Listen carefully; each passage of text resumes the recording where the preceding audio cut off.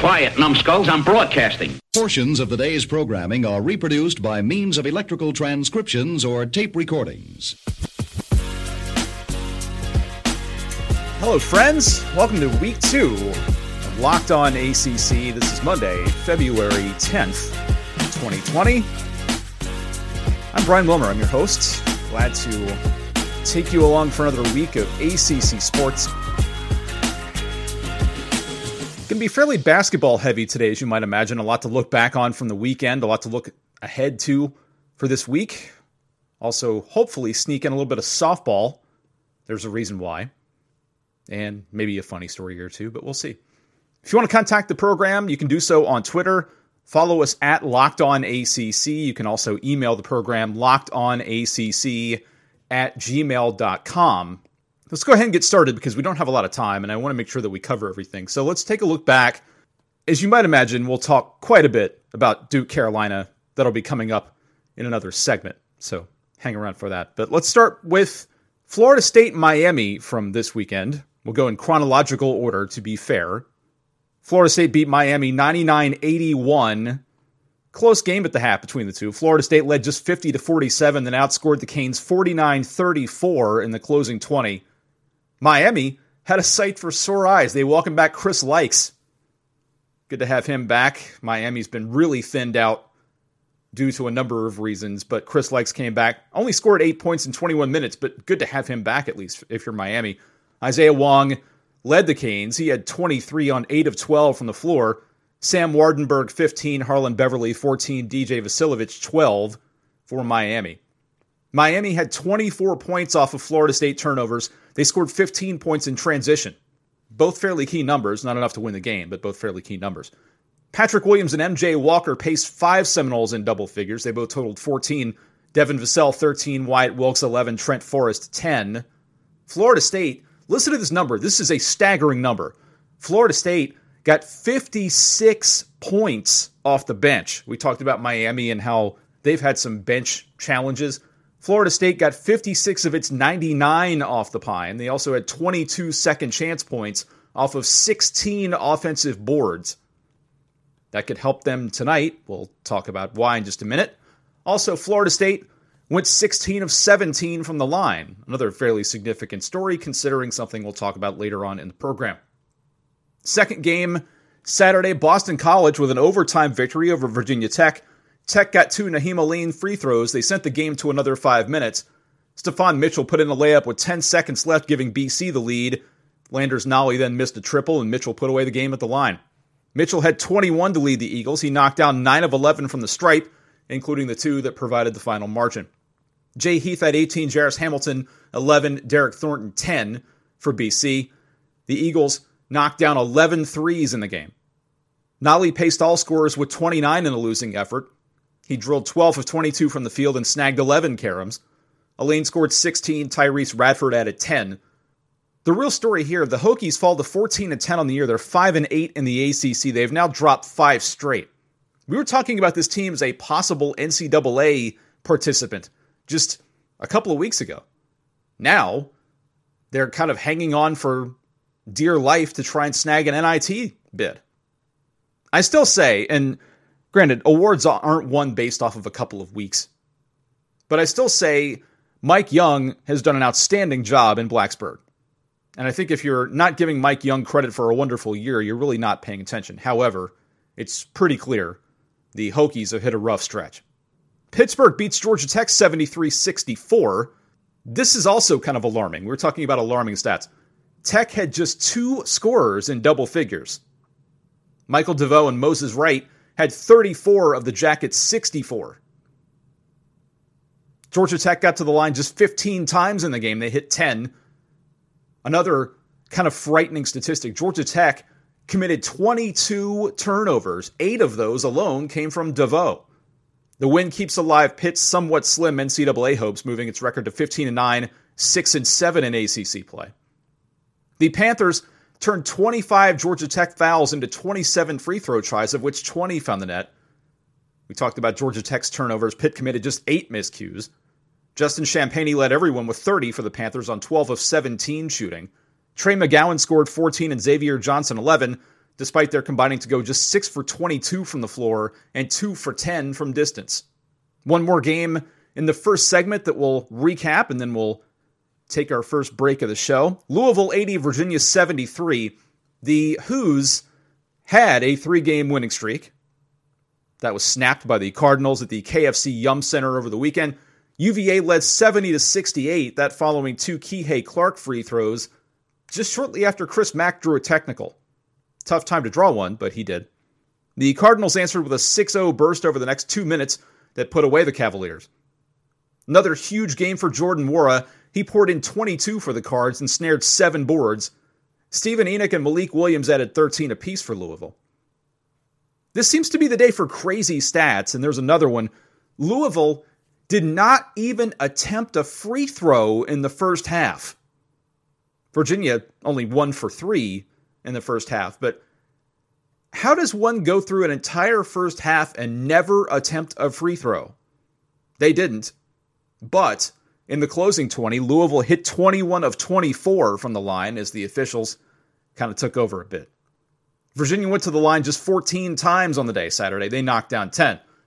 If you're looking for positive notes out of this game, Thomas Woldetense had the kind of game that UVA has been waiting for all year. They've been looking for that consistent shooter, that consistent scorer, especially from beyond the arc, because they haven't really had a lot of it. They got Braxton Key in the Clemson game. They needed his performance to win that game. Woldetense almost willed Virginia to victory Saturday. He scored 27 on 10 of 13 shooting. He was 7 of 10 from 3.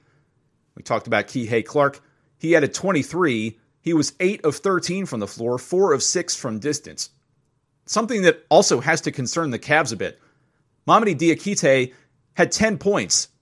However, he hit just 3 of 11 from the field and had 4 of Virginia's 7 turnovers. Couple of things to unpack from that. First of all, if UVA has a game in which it only turns the ball over 7 times, one would expect that they would win that game. Along those same lines, Diakite, in order for UVA to make a late run, to get back to the tournament, to get safely back to the tournament, and to make a run in the tournament, they need more consistency out of Diakite. You'll recall just months ago, Diakite was exploring his NBA options. He was a key cog in that Virginia National Championship team last year. This year, he's been woefully inconsistent, and UVA's needed a better effort out of him the entire season, and they've not really gotten it. A lot of it you can credit to the lack of Kyle Guy, Ty Jerome et al., but they need more from Diakite than they've gotten. They'll definitely need more to get into the NCAA and make a deep run with the Cavaliers. Let's go ahead and take the first break of the program. We'll come back. I have a shocking admission to make. You won't want to miss that. Stay tuned. You're listening to Locked On ACC.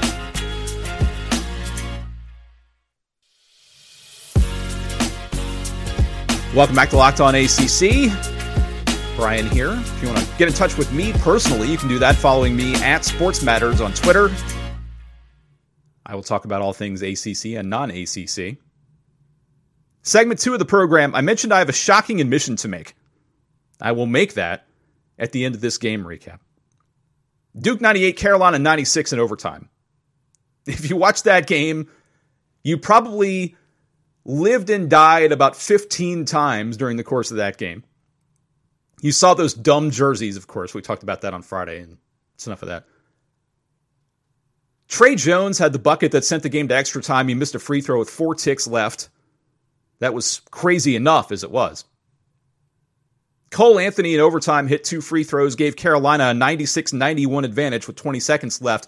I was sitting next to someone at the time. When it got to 96-91, they turned to me and said, "It's over." I said, "No, I'm not willing to entertain that. It is never over, ever." I've seen that with a number of games I've covered, especially never over with these two teams. And wow, did that turn out to be correct. Wendell Moore knocked down a bucket off a missed Jones free throw with 12 seconds left, leading to back-to-back timeouts. Let's talk about timeouts in just a minute, too. That's another topic. Trey Jones appeared poised to take the last shot, got fouled by Christian Keeling. Jones again missed the free throw. Moore snagged the board. And then Jones missed the game winner, and Moore got the putback to win it. Jones led all scorers with 28 on 11 of 25 from the deck, 0 of 4 from 3, and 6 of 9 from the line. Cassius Stanley added 22, Vernon Carey 18, Moore 17. Anthony led 5 Tar Heels in doubles. He had 24 points, 10 boards. Garrison Brooks tallied 18, but had 5 turnovers. One came at an incredibly inopportune time in overtime. Another solid game, too, for Christian Keeling. We talked about him last week. Keeling was 5 of 7 from the floor. He poured in 13. Armando Bacot, 12. Justin Pierce, 11. A couple of interesting numbers from this game. Carolina outscored Duke in the paint 40-30. However, Duke scored 25 points off turnovers. Nearly a quarter of its points off turnovers. Carolina had 11. Carolina turned the ball over 18 times, Duke 12. So if you look at Duke's conversion of turnovers, fairly impressive. The not so impressive, Carolina, 21 of 38 from the line, 55.3%. That's not a championship level performance. It's even worse, though, if you consider that the Heels went just 12 for 28 if you take away Cole Anthony's 9 of 10. There's all this talk I saw today about, well, Trey Jones had hit free throws and Carolina loses in regulation. If Carolina doesn't miss 16 free throws that Cole Anthony didn't take, they win in regulation. See, this is the thing about Duke Carolina, and there's all this, well, when rivals meet, throw the records out the window. And sure, there is some of that. But for everybody who wants to point back to one particular instance on one side, there's another instance at which somebody can point on the other side. I'm just interested in the game for the game's sake. I didn't grow up on either side of the Duke-Carolina rivalry. I grew up to the north of it, as you all know. So for me, it's just watching it for basketball's sake. I don't live and die on either side of it. Let's talk, though, about timeouts. We mentioned we would go into timeouts.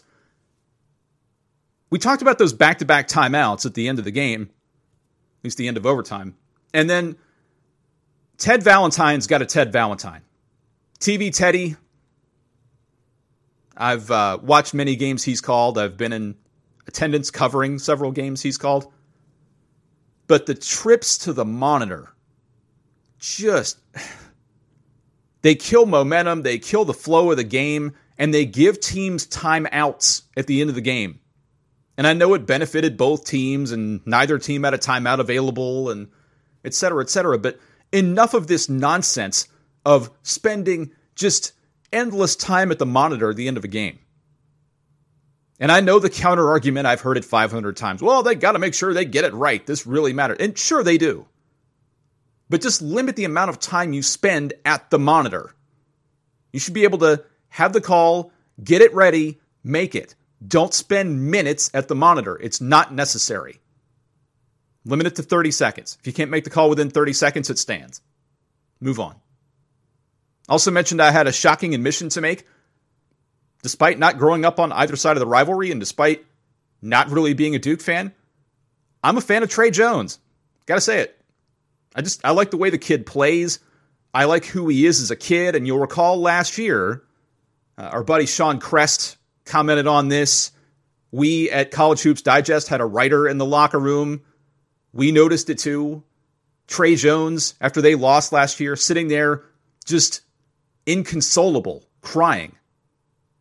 And you'll recall Kay making the comment, if you're not crying, it didn't mean enough to you, paraphrasing. Like I say, I'm not a big Duke fan, but I'm a Trey Jones fan. Now that I've made that admission, it's probably good to go ahead and take a break. Let's get out of here. We'll come back, finish up our basketball roundup, a couple more quick things. Segment 3 ahead. You're listening to Locked On ACC. If you've been a listener to this podcast, you've probably heard all the great advertisers working with Locked On to reach sports fans. But what you may not know is that Locked On ACC is a great way for your local business to reach passionate ACC fans just like you. Unlike any other podcast, Locked On gives your local company the unique ability to reach local podcast listeners. Not just any podcast listener, a Locked On podcast listener. If your company wants to connect with ACC fans and a predominantly male audience that is well-educated with disposable income, let's put your company right here on Locked On ACC. Local fans love to support local businesses. Text the word advertising to 33777 or visit LockedOnPodcast.com/advertising and let us know who you are. we'll get our team to help your team achieve Locked On advertising success. Once again, text the word advertising to 33777 or visit lockedonpodcast.com/advertising. We look forward to hearing from you. Welcome back to Locked On ACC. Segment 3, we'll wind up our basketball recap, talk about a couple other things. Let's go to the first of our final two games. Syracuse 75, Wake Forest 73. Ismail Massoud drilled a triple with 21 seconds remaining, knotting the contest at 73. But then Bryson Goodine's layup with 3 seconds or so to play handed Syracuse the win. You'll recall that call if you watched the game. There was a miss that went straight to Goodine on the tip. You'll recall the call. Hughes, no. Goodine, yes. Andrian White's final try at the buzzer would not fall, which would have won the game for Wake. Just 2 Deeks finishing in double figures Saturday. Olivier Sarr contributed 15, Shawnee Brown 14. Wake shot 37.7% from the floor, just 22.2% from 3, but they did add 21 points from the line, 20 off turnovers, and 21 in transition. Buddy Boeheim knocked down 9 of 18 from the field and 5 of 9 from bonus country. He led the Orange with 23. Elijah Hughes scored 20. Quincy Guerrier 13. Syracuse visited the line 30 times. They hit 24, but just 39.3% from the field. The Orange tallied 19 off of 15 Wake turnovers. Then finally, Notre Dame beat Clemson yesterday 61-57. A Nate Laszewski layup and 2 John Mooney free throws in the final 45 seconds made this a 7-point contest. However, a Tevin Mack tray at the horn sliced it to 4. Rex Pfluger, Mooney, and TJ Gibbs combined for 44 of the 61 Irish points. They hit 15 of 27. The remaining Notre Dame players, however, went just 6 for 23. They were 1 of 12 from 3. Mooney added 11 boards. He was the leading contributor to Notre Dame's 35. Tevin Mack, Alex Hemingway scored 16 for the Tigers, though Mack hit just 6 of 16 from the field. Clemson went to the line just 9 times, hitting 8. The 8 free throws were 1 shy of the total makes Clemson recorded from 3 on 34 attempts. Tonight's lone contest, number 8 Florida State at number 7 Duke, a big one, 7 o'clock over ESPN, Duke -8 in that game. The ACC basketball standings as we sit here, Louisville atop the league, they are 12-1 in the ACC, 21-3 overall. Duke 10-2, 20-3, Florida State 10-2, 20-3, Virginia 7-5, 15-7, Syracuse 7-5, 14-9, Notre Dame 6-6, 15-8, NC State 6-6, 15-8, Pittsburgh 6-7, 15-9, Boston College 6-7, 12-12, Virginia Tech now has slipped below the Eagles. They are 5-8, 14-10, Clemson 5-8, 11-12, Georgia Tech 5-8, 11-13, North Carolina 3-9, 10-13, Miami 3-10, 11-12, and Wake Forest 3-10, 10-13. There's your ACC basketball standings. As we wind down, a couple of quick things to touch on. First, D1 softball released its top 25 earlier today. North Carolina slips into the polls. They are number 22, and they did it off of the strength of beating second-ranked Alabama over the weekend. They were playing in Tallahassee, the Joanne Graff Classic. Carolina scored 5 in the 7th. They beat Alabama 9-8. Alabama took an 8-4 lead in the top of the 7th. Then Carolina bounced back with a run-scoring single and 2 run-scoring doubles. Wound up getting the 9-8 victory. So North Carolina softball starting the season off fairly strong. They are 2-2 on the season and ranked number 22. Finally, a hashtag GoACC story. Thankfully, everyone's okay here, so we'll go ahead and put this in. But Dateline, Polk County, Florida. An otter in Florida learned not to mess with mom when it attacked a 17-year-old and her dog and got thrown out of the family's house for its trouble. Gwen Ewart, 17, let the family's French bulldog Scooter out on the back porch just before dawn Tuesday in Lakeland, Florida. She panicked when she heard fighting coming from the porch. I sprinted to the back door and I was like, Scooter! All I saw was like a big black ball just all over the place. So he stumbled in the door and I tried to shut it just as fast as possible, but then the otter got stuck, Gwen Ewart said. The commotion woke the whole house and Gwen's mother, Cassina Ewart, burst in, tackling the otter. Yes, you heard that correctly. Tackling the otter. Hashtag tackling the otter. He and the dog are in a big tangled tumbleweed spinning around, Cassina Ewart said. I snatched it by the tail and then I held it up like a prize. Oh, wow. Again, we're reading this because everybody's okay. The otter's going crazy. It was clawing at me and grabbing onto the backs of the furniture in my house. Cassina Ewart tossed the otter back outside before discovering it had bitten her daughter in the leg. The Ewarts took a trip to the hospital where the teenager got a rabies shot that day and a booster shot Friday. Scooter had received his rabies shot a few days before the attack. He was put under quarantine as a precaution. Cassina Ewart realizes tackling an aggressive otter in her home, hashtag aggressive otter, may not have been the smart thing to do, but her motherly instinct took over. Quoting, "It's really not heroic. There actually was no thought process. Just run in, jump on the otter," she said. "I think life is full of surprises, and you should just be ready for whatever." It's unknown whether the otter that attacked Gwen Ewart and Scooter has rabies because it's not been caught, but experts say its behavior was definitely abnormal. Anytime an otter's on shore going for a human, there's something not right. Usually they see you, they're gone, said Dustin Hooper, an animal trapper and owner of All Creatures Wildlife Control. The Florida Fish and Wildlife Conservation Commission set up traps to catch the animal. The agency says it received reports of an aggressive otter attacking another dog as well. Maybe they, otter, put that thing down. Yeah, okay. Boo away. Thus ends Locked on ACC for February 10th, 2020. Join us back here, same place, same time, whenever you listen to it. Enjoy Florida State Duke. We'll see you Tuesday. Thanks, everyone. Love you. Mean it.